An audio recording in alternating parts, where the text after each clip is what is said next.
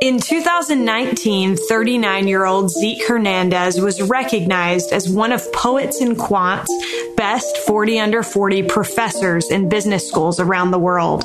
The Wharton professor was asked what he thinks makes him stand out as a professor.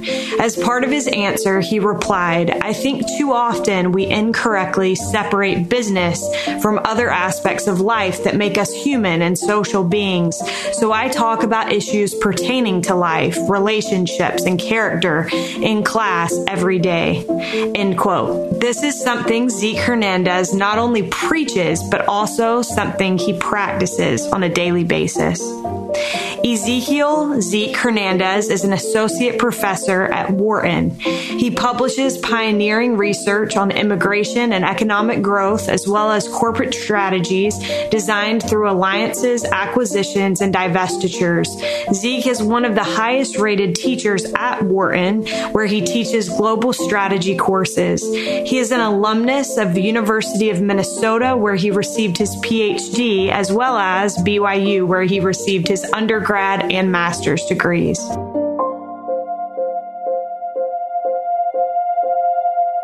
This is All In, an LDS Living podcast where we ask the question, what does it really mean to be all in the gospel of Jesus Christ? I'm Morgan Pearson, and I am so honored to have Zeke Hernandez on the line with me today. Zeke, welcome. Thanks for having me on the show, Morgan. I'm really honored. Well, I am so excited about this conversation, and I'm anxious to be able to learn more about your story, because as I prepared for this interview, I read a lot about your business background and your kind of coming to Wharton and your career there. But I get to hear more about the gospel side of your story. And so this is really, really exciting, and I'm excited to share it with other people. Zeke, your parents grew up in extreme poverty in Uruguay. I wondered if we could start by sharing a little bit of their story, because it is part of your story. And if we could we'll go way back and then we'll bring it forward, if that's okay with you. Sure. Yeah. I mean, my parents are amazing, so it's always good to talk about them. Let's start with my mom. My mother was raised in a remote farming community in Uruguay. Uruguay is a little country in South America. And, she came from a long stock of good people, good parents, honorable people, a long line of farmers who worked the land honestly and hard, but mostly toiled to put food on the table. And there wasn't much of a vision or a set of opportunities beyond that. My mom was sent to a little schoolhouse in the farming community. You had to actually go several miles on horseback. And so all the kids ages about 7 to 11 or 12 would gather. And they'd learn reading and writing and arithmetic. And the idea of the school system was that kids would get a rudimentary education and perform the basic tasks that they would have to as farmers when they were adults. And that was it. That was sort of the extent of education and opportunity. But my mom had something different in her, I guess. And when she finished that school system, she wanted to keep going to school and do more. And that led to some arguments and negotiation back and forth. Her parents were really strongly against it, because in their mind, education was for the rich. You have to keep in mind that to get more education, you had to move to the city. So you had to, the whole family had to move, or they had to rent an apartment in the nearest town, and that was expensive. But somehow she prevailed, and the arrangement that they came up with was that she would get on a bus Monday morning and sort of live Monday through Friday on her own in a little bedroom, essentially on her own, and sometimes come home for the weekend. So, here's a 12-year-old girl completely alone, trying to get an education in what we would call about 6th or 7th grade. And, this was hard. She felt very poor. She felt like an awkward country girl, and it was just very, very tough. But, she managed to be the first one in her family to do high school, and eventually got some extra certifications and became an elementary school teacher. My dad also came from real poverty. He was born in a town, not the countryside, but it was the poorest neighborhood of a small town, a couple hours away from the farm where my mother grew up. And he was raised by my grandma, who was a single mother. My grandma herself was raised by a single mother and couldn't go to school because she had to take care of the kids while my great grandma worked. And so my grandma was completely illiterate, didn't know how to read or write, married very young, had 8 children, and then lost her husband to cancer before middle age. My dad was the 4th child in that family. And so you can imagine that's really tough, right? Tough circumstances, not a lot of adult guidance or role models to know what to do in life. But, there were 2 things I think that made a big difference. One of them was I believe my grandmother was aware of the disadvantages she had being illiterate. So she really tried to encourage her kids in her own way to go to school, which meant finish high school. That was sort of the extent of the vision, do high school. And my father did that. He was a smart kid and finished high school. The second thing that made a big difference, and I'll talk more about that probably later, is that my dad eventually joined the church when he was 14. His 2 older siblings, my aunt and uncle, met the missionaries. My dad was baptized at age 14. And then, where the stories converge is that my parents met in high school. They started dating, their high school sweethearts. They both eventually did high school. They both actually worked as school teachers. But the early years of their marriage and courtship, they were very, very poor, very tough years. They weren't making much money. My dad actually had drifted a little bit from the church in his teenage years. But when they had their first child, my mom really became interested in the gospel. She joined the church. My dad's testimony was reignited, and they haven't looked back since. And that has made a big difference. Well, I love that it's clear, especially in the case of your mom, that this love for education and love for learning has been instilled in you your entire life, and valuing that and recognizing the difference when you have opportunities for education versus when you don't. So looking back, Zeke, as your parents your mom joined the church and your dad became more committed, how would you say that the gospel changed your family's trajectory? I mean, I don't know how to overstate the effect it had, right? As I was thinking about this morning, knowing that we would talk, the scripture that came to mind is John 8:32, which says, "And ye shall know the truth, and the truth shall make you free," right? And that's the best way I can put it. When my parents understood the plan of salvation and really believed it, it just completely changed their vision of everything, of their potential, of our potential, meaning their children, of the purpose of families, of life. Their ancestors and parents, they were good people. They did the best they could. But when you grow up poor, when you don't have much education, you probably inherit, false traditions, bad habits, incorrect assumptions about life. And the gospel of Jesus Christ changed everything, right? Their views on parenting, on why you get an education, on, why you should have certain good habits, what you want to teach your kids. And so it just put them on a more elevated track, on a track going in a totally different direction in life.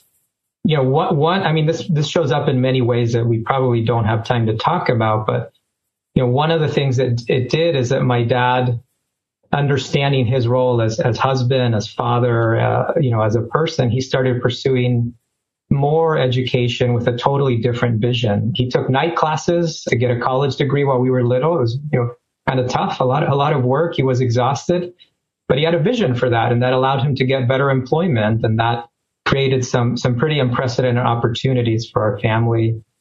I think another way to put it, if we were talking about probabilities, right? Just think about the probability that you and I would be talking today. It's essentially 0, right? What should I be doing? I should be a farmer somewhere in Uruguay with very little education. And given my family background, the fact that I'm here and not there is because of my parents embracing the gospel and all the opportunities that came because of that.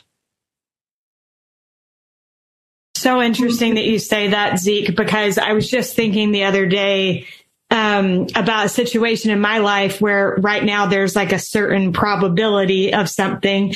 And I had the thought, well, it doesn't really matter what the odds are when you're talking about God. And when a belief in God is part of the equation, it kind of has this ability to change everything, to change the odds for people. What you just said reminds me of this idea that we're here to act and not be acted upon, right? I think what the gospel does is that not that our circumstances immediately change, but our circumstances act upon us, but they're not deterministic, right? We can act. And I think the gospel gives us additional tools to move beyond what the circumstances would dictate. So that just came to mind as you said that. Thanks for that. Thanks for that insight. Zeke, you grew up after being born in Uruguay. You grew up in several different countries. I know that you have a passion for people in all parts of the world. How did growing up and seeing what life was like for people in different parts of the world shape your worldview? Yeah, I mean, what you're referring to is one of the remarkable opportunities that came from my parents, not just embracing the gospel, but, embracing new educational and employment opportunities. And, that was better work. When I was 4, one of the opportunities that came our family's way is that my father got an expatriate assignment to work abroad. He was promoted and sent to work in Costa Rica.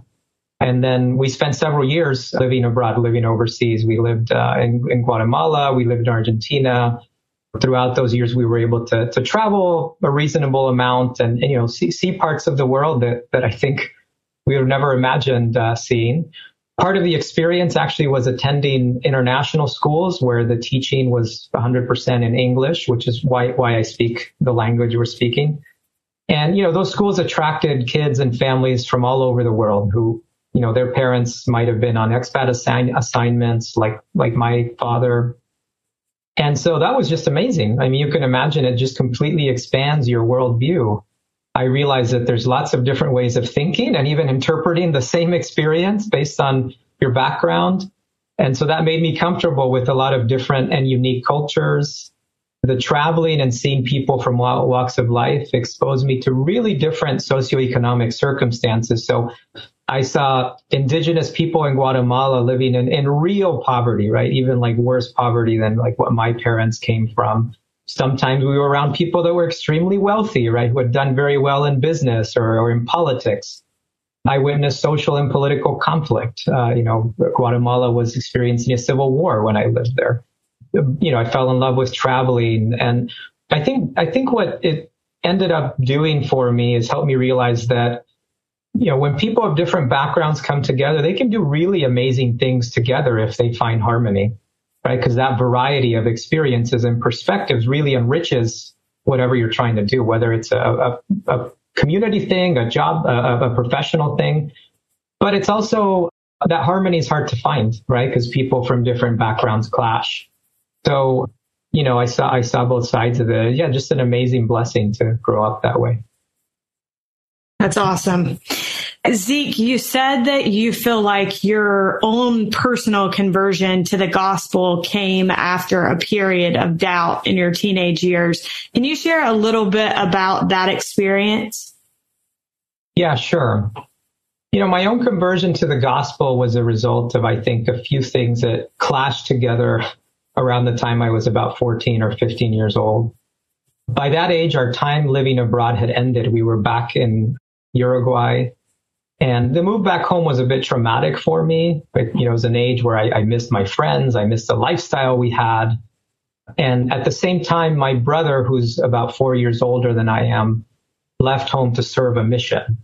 And him and I are very, very close, even to this day.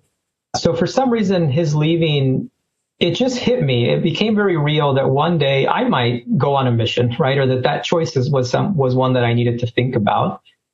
And it led to a realization that, if I had been asked to go serve a mission right then and there and talk to a stranger about the gospel, I realized that I couldn't honestly tell that stranger that I knew that Jesus Christ was my savior or that the church had been restored through Joseph Smith. In other words, I didn't have a standalone testimony. I love my parents, but I just wasn't sure if the things they taught me, the things that they had embraced and that had changed their life so much were really true. And doubt crept in, right? For example, I thought, well, maybe the church was a good human institution that really helped them, but was it a divine thing, right? And that was scary. It was scary to let doubt creep in and to open the door to the possibility that the restored gospel maybe wasn't true. But, as any one of us who is raised in the church, so to speak, you also have things that stay with you. And so, I was keenly aware that Joseph Smith had similar questions and doubts when he was about exactly that age. I remembered Alma's invitation to experiment upon the word and plant the seed and see if it grows, or that analogy had stayed with me. And so I decided to run the experiment, so to speak. And what I'm about to describe next, for anyone who has grown up or been in the church a long time, is nothing novel or unique about it. I said, well, I'm gonna try this out. So what I did was I first set the goal that I would read the Book of Mormon every day until I finished it. I hadn't done that before. And I also decided that I would pray on my knees as honestly as I could every day before reading the Book of Mormon. And then I also told myself that I'd just keep doing that until I knew one way or another if the gospel was true. And, it took several months. It would be a lie to say that, within a few days, boom, the confirmation came and I knew. I think the first thing I noticed was just that I kind of overall felt better about myself as I went about the day. There was just a little bit more of a bounce in my step. And then I noticed that my desires started to change. I was kind of more drawn to good things. I wanted to treat people more kindly. I was also drawn away from toxic people, from toxic activities. And then, many months in, I was reading the Book of Mormon one day, and I just had a really powerful experience, a really powerful confirmation that it was all true. And I knew that it was a feeling of the Spirit, that the channel between heaven and me was open. It wasn't a human emotion. It wasn't some human thought. It wasn't anything like that. It was divine, and it was beyond me. And it's one of the surest things I've ever felt. And of course, since then, I've had other confirmatory experiences. But that was the beginning. And, like I said, I know many people who are listening to this podcast understand what I'm describing. Some people might not, but the point is not that the process was unique, but I knew for myself, right? And that was a real valuable thing. Yeah. Well, and the interesting thing to me is not so much that the process may not have been unique, but I think there is power in intentional effort and setting that intention. Like, this is what I desire to gain from this, and this is what I'm going to do. And I think that's awesome that you did that. How would you say now, in the position that you're in and with your career, how does the gospel shape your hunger for education and knowledge?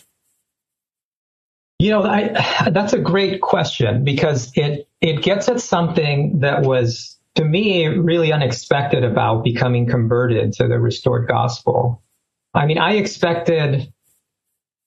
certainly was open to the possibility that it wasn't, but if it was, my expectation was that I would sort of live life by the Spirit, and that would bless me in the spiritual part, the quote church or the family part of my life. And it's done that for sure. But something really unexpected happened, even at that young age, which was that the moment the Spirit came into my life, the moment I knew what it felt like and I lived by it, the light of the Spirit just supercharged my desire to seek for truth everywhere I could find it. I mean, certainly in the scriptures and the words of the prophets, but also in all the other ways that God gives us truth, whether it's through science or literature or art or nature, just all the beautiful channels that he has given us to learn things that are good for us and true. And so I didn't just learn the gospel through the Spirit. I became a better student. I became super motivated to find truth anywhere I could find it.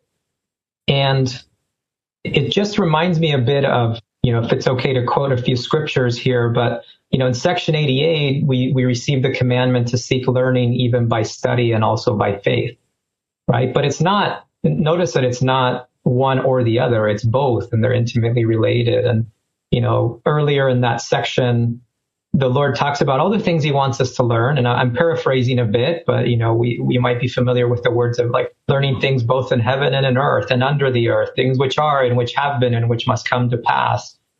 things that are abroad, the wars and perplexities of nations, knowledge of countries and kingdoms.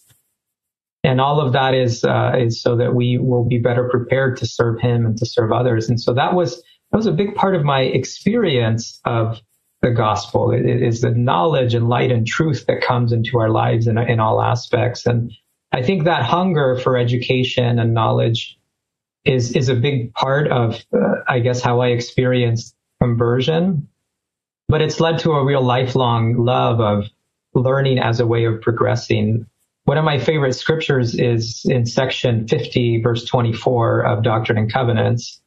And it says, that which is of God is light, and he that receiveth light and continueth in God receiveth more light, and that light groweth brighter and brighter until the perfect day. And that's a great expression, I think, of what I'm talking about. And I'm sure that had a lot to do with eventually choosing an academic career for me. Well, and I wanted to ask you about that, Zeke. You were initially working as an accountant, and you recognized that was not giving you life. And so I wondered kind of if you could share a little bit about how you ended up transitioning from being an accountant and being in the business world to then entering the world of academia. Yeah, I mean, I think this is where some interesting things, from the past and perhaps, having been raised by parents who really experienced poverty, all these things clash, right? And so I majored in accounting in college, and accounting is a really great career for many people. So I was, in between undergraduate years and my doctorate degree, I spent about a year working at a large technology company as an accountant and doing some finance work. And I just found no fulfillment in it. I really disliked it. It was repetitive for me, intellectually not very stimulating. And I want to pause. I have many friends who are accountants and have great careers. And so I'm not making a general statement about them. This is not an accountant bash session. Yeah, it's not that at all. It was just not for me, right? It just felt like I wasn't in the right place. I remember, for example, looking many years ahead and thinking, well, what if I have my boss's job, right? 10 promotions down the road. And it was just clear that I didn't want to do that. I just didn't feel like I had any mission. It wasn't part of my mission, my purpose in life. So my dear wife, Kendra, and I had a lot of conversations during that time. And she said, look, I don't want you to come home feeling that way every day, right? So demoralized by what you do. And so there was a lot of introspection and prayer and fasting. And I realized that my heart really was in academia. I love teaching. I love research. I just, learning and knowledge, as I just said, is just a big part of, I guess, how I experience the world. An outsider might say you were a nerd, and they'd be right. I guess I was a nerd. So I quit my job, and I went back to school for 5 years to get a PhD and become a professor. And that was a long time with no income. To her credit, Kendra was incredibly supportive, but it's been so worth it. I love what I do. I feel that I'm doing what I'm supposed to be doing with my life.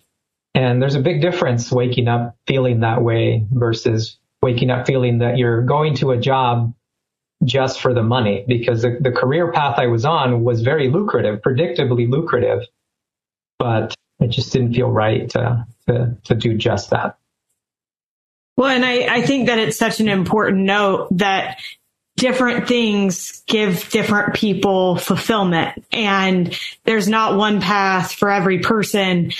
Zeke, how would you say that an understanding of the gospel perspective on light and knowledge, which you touched on previously from those scriptures in Doctrine and Covenants, how has our understanding of light and knowledge and the way that our knowledge goes with us into the next life shaped your approach in your work, especially as you teach students? Let me back up a little bit, right, to what I was just saying about this career change for me. I think one of the things I learned, having been in a profession where I was just in it for the money, right? Perhaps because I did not want to be poor, but not much more than that, is I just had a realization that, God wants us to work not just to provide and be self-sufficient. there was a really wise man on my mission. He actually wasn't a member of the church, but we had a decent relationship, and his motto was work is service. That was his motto. I think he was spot on, and our work, what we do every day, is one of the arenas in which we serve other people. So anyway, that's perhaps one of the lessons I got out of that. So to answer the question you just asked me, the way I would address it is that, the gospel, it informs our everyday professions if we approach our professions or what we do as one of the arenas in which we serve. And so for me, teaching future business leaders is really cool. It's a great opportunity to serve them by bringing to my classes, the best, the most cutting edge knowledge so that they're using true principles in what they do.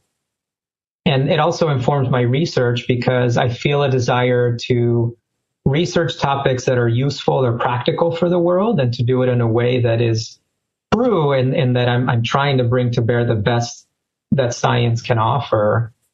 And I think that the other dimension to that answer is that I really believe strongly that it's not just that our jobs are a big part of how we serve the world, but I think God is willing to guide us as much in our professional endeavors as he is in our gospel or church or family lives. Because, because we serve in both of those arenas, in all of those arenas. And so I think he gives us light and truth in the professional aspects of our lives, as well as in our, quote, gospel lives. I think one great example of that is our prophet, President Nelson, right? I mean, he was an incredibly competent, world famous heart doctor, not just as a practitioner, as a surgeon, but also as a researcher. And one of the stories he's shared often is about how he received divine inspiration when he was developing an artificial heart, right? And he talks about how the scripture that all kingdoms have a law given unto them really inspired him to learn the laws that govern the human heart, right? He felt that there was divine help that he could draw on in that really important part of his life, his profession. And so that's kind of what I'm talking about. And that's the model that I try to follow in everything I do. Now, I'll finish with a disclaimer. I'm not trying to claim that like everything I do, everything I teach is flawless or divinely inspired, right? I think human knowledge progresses in fits and starts. Sometimes we get things right. Sometimes we get them wrong. Then we discover, a theory or evidence that supersedes outdated knowledge. And so it's not that we get it perfectly, but I think the direction matters, right? That growth in truth and knowledge matters. And why not? Why not try to seek divine help in our endeavors? Certainly in mine, I try to. I love that idea of kind of where you're trending. Are you trending in which direction? And I want to note, Zeke, that this is not just something that you're saying because you're being interviewed on a church-related podcast. In another interview that I read with you, you said, referring to your students, I really care deeply about them becoming good moral leaders. I also want them to be happy with their personal and professional choices. I think too often we incorrectly separate business from other aspects of life that make us human and social beings. I love that point. I love the idea that we kind of create these artificial separations or dividers in our own lives and think, okay, well, this is my professional life, this is my spiritual life, but really all of those things blend together. The way I would talk about that is, let me sort of address it in two parts, and I'll give you one that's like very specific to my field of business, but then one I think that is more general. So, obviously I study and teach business, and, that's business I think is often seen as something like dirty or kind of a heartless profession, right? One of my most hated phrases is it's not personal, it's just business, right? I'm sure you've heard this before. And it's as if the fact that we're doing business justifies like cheating or taking advantage of someone else because, hey, this is impersonal. It's just about money or something like that. And I do know people who truly see business that way as a dog eat dog, zero sum. I'm out there to destroy you.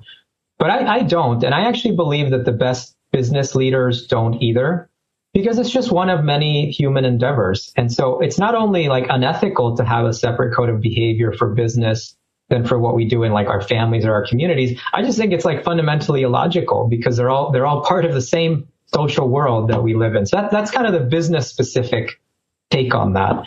The more general point, and I thought a lot about this because I remember for some years, trying to be sort of a good, committed member of the church and disciple of Christ, thinking, why is it that I can't just spend like all my time trying to like serve God, or put myself apart and read the scriptures? And why do I have to do these other things like have a job or all these other distractions or, volunteer in the community, go buy groceries, the busy aspects of life? Why can't I just lock myself in the temple and worship God all day long? And the answer one day just hit me in a very clear way, which is like, all these other things aren't distractions. They're like exactly the point, right? Those are like the sandboxes where we serve him, where we serve God. And so it's artificial to separate like gospel and church from job or community or, whatever we do every day, my commute every day. That's exactly where I show God that I want to serve him in the way I treat others as I go about those things. And so if that's the case, not only are these things connected, but we should also expect God to inspire and guide us in all of those things. So that's kind of the full circle part of it for me. I love that. And I love that idea that I love the way that you put it as sandboxes. Like those are the sandboxes in which we are expected to show our love for God and to become like God ultimately. So I think that's profound.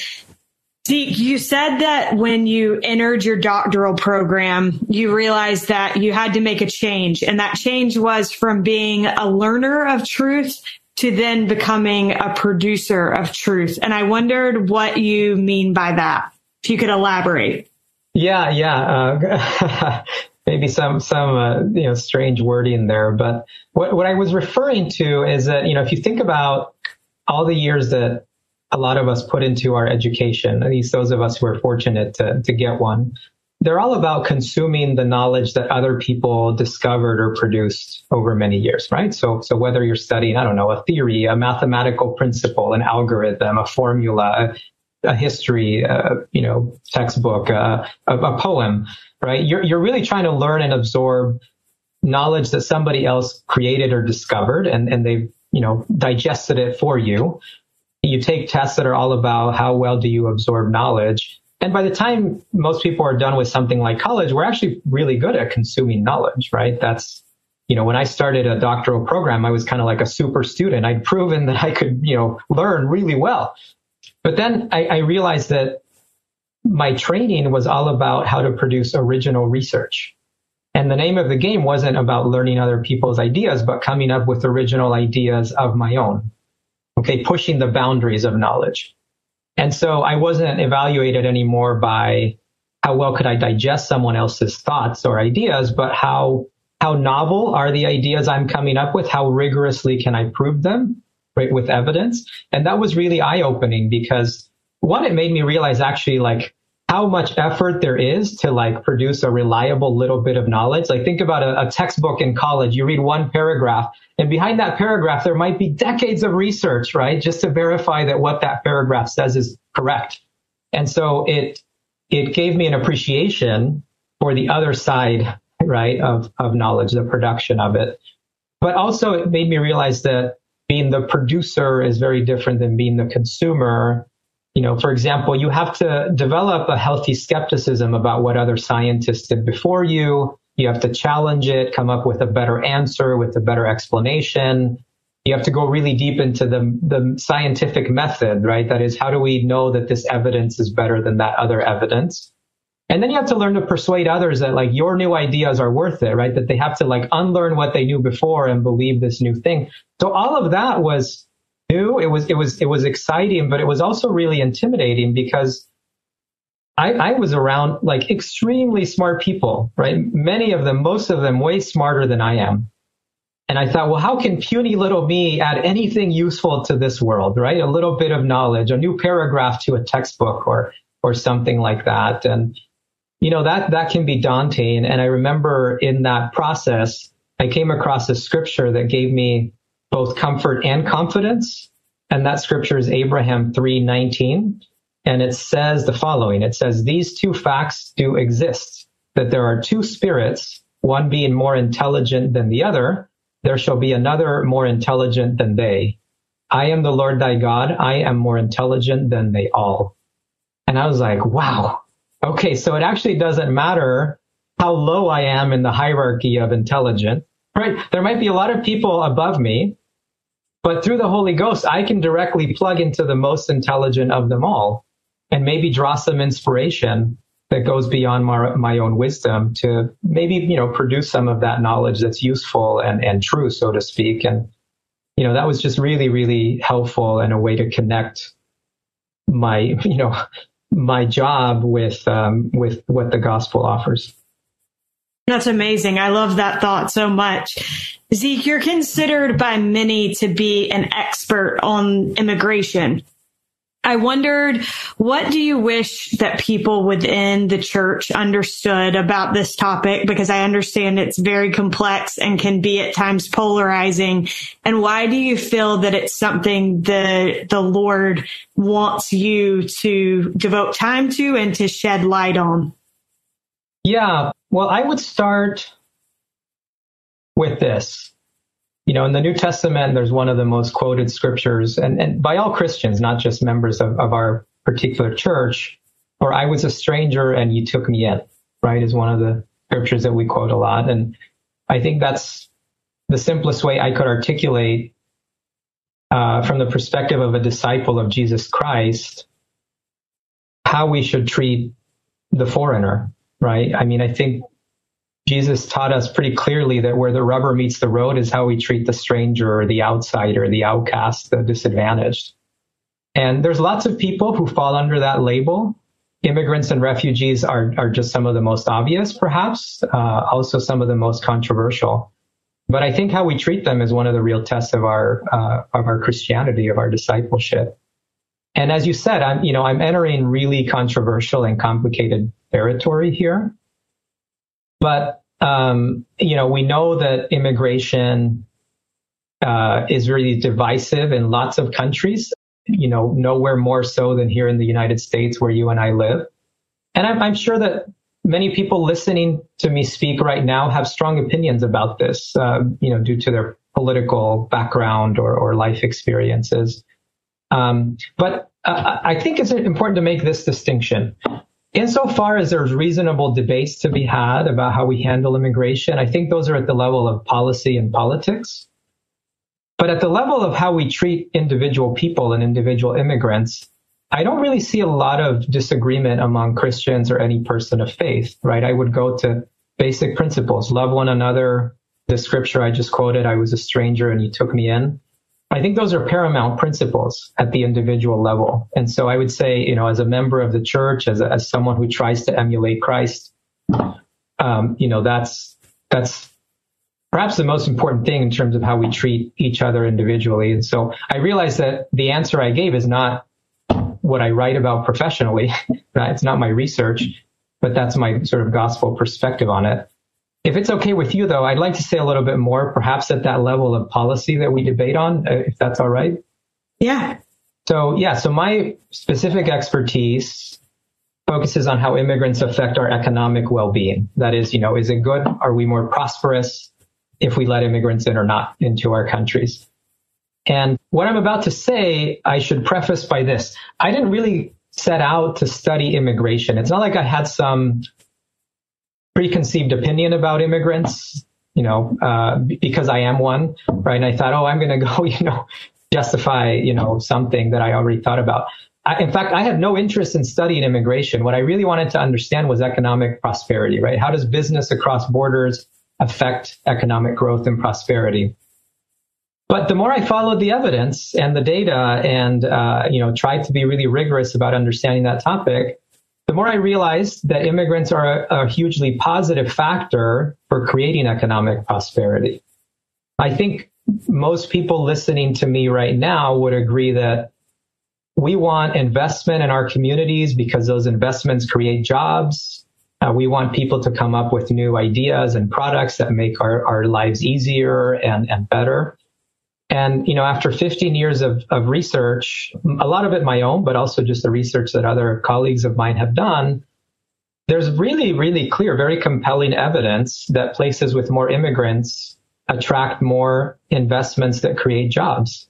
I'll give you just a silly example, but, it makes a point. Like the state of Arkansas has an unexpectedly high number of Japanese residents for quirky reasons. Okay.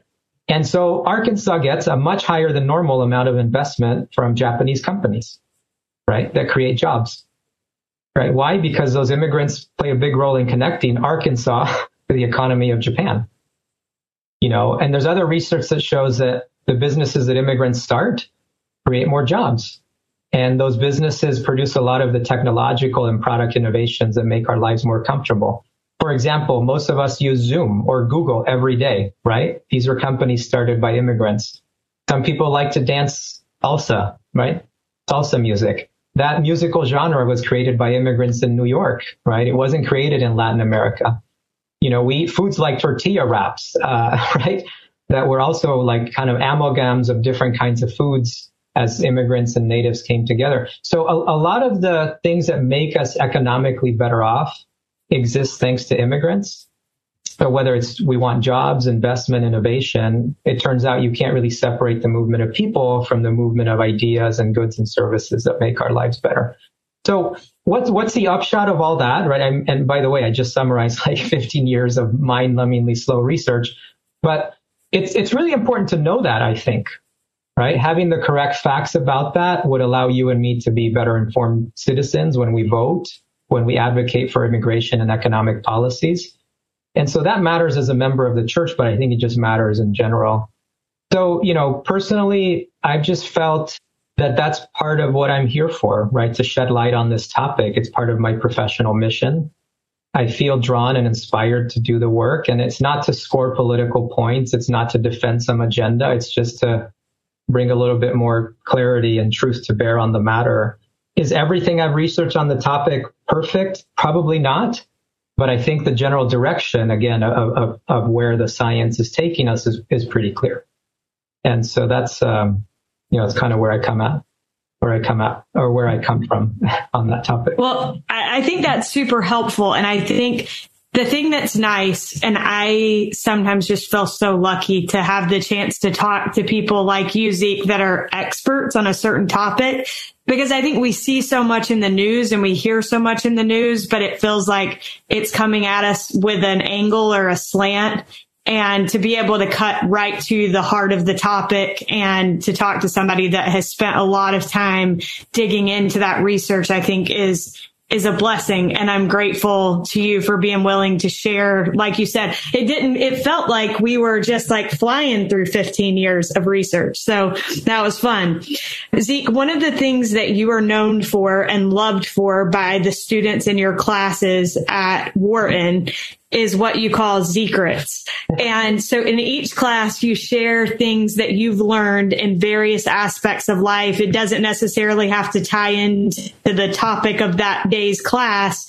But I'm curious about whether the gospel ever influences these secrets and whether you might be able to give us, and I imagine that we've probably touched on some as we've gone through our conversation today, but if you might be willing to give us an example of one secret. Yes, sure. I'd be glad to do this.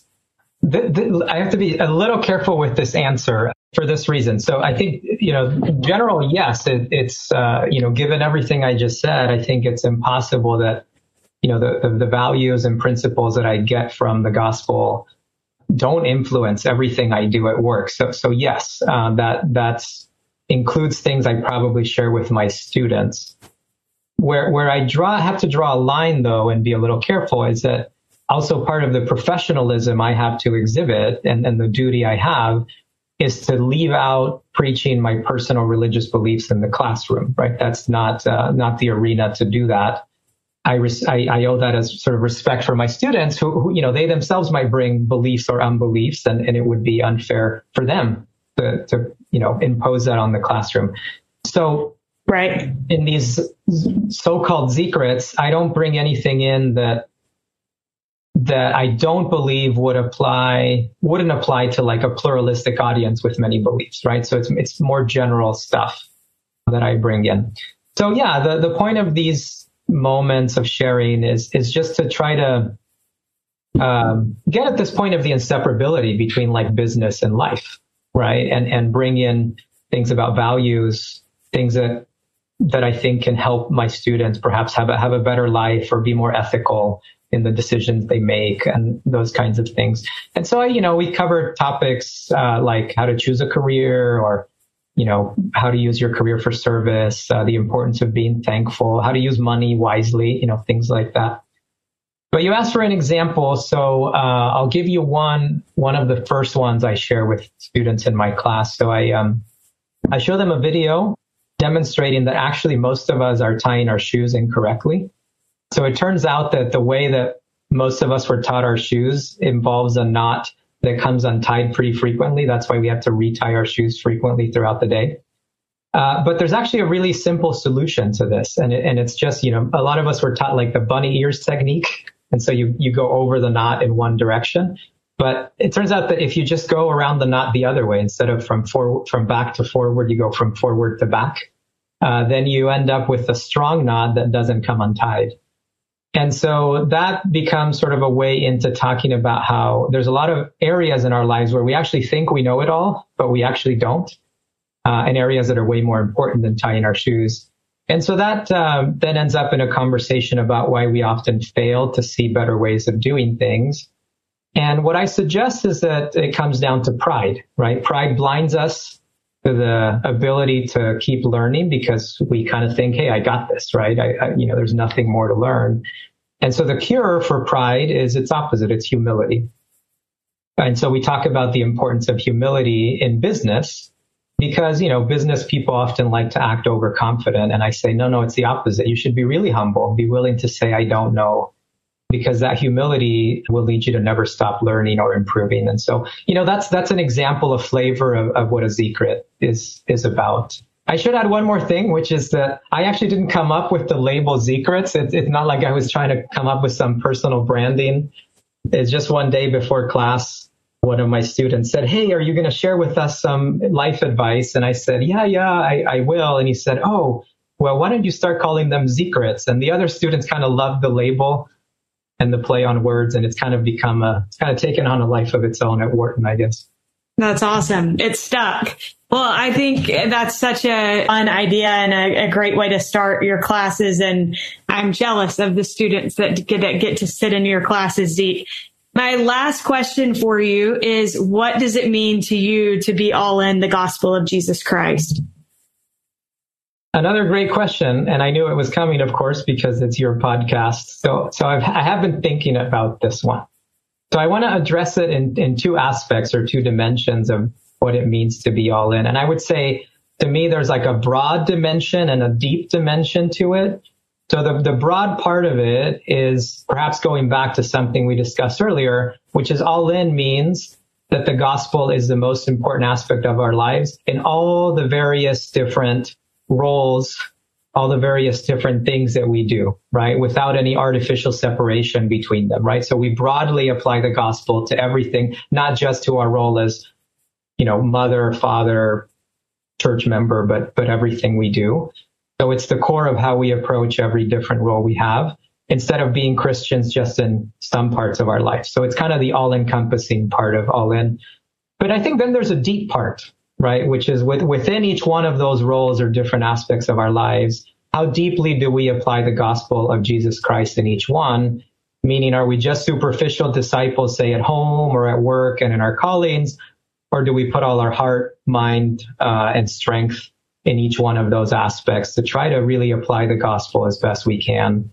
So that's, both a broad and a deep answer. And it's, of course, the work of a lifetime, but it's beautiful, joyful work.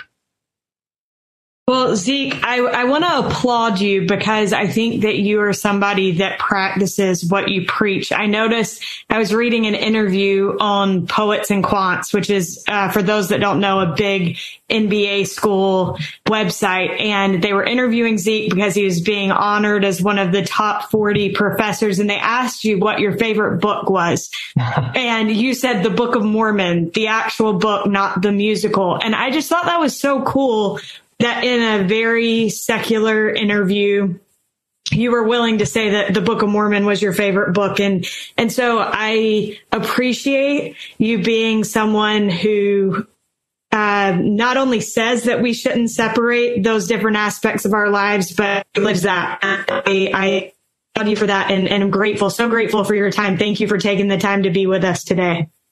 Oh, thank you. It was a pleasure. And I hope for whoever's listening, thank you for listening. I hope it's valuable to you. We are so grateful to Zeke Hernandez for joining us on today's episode.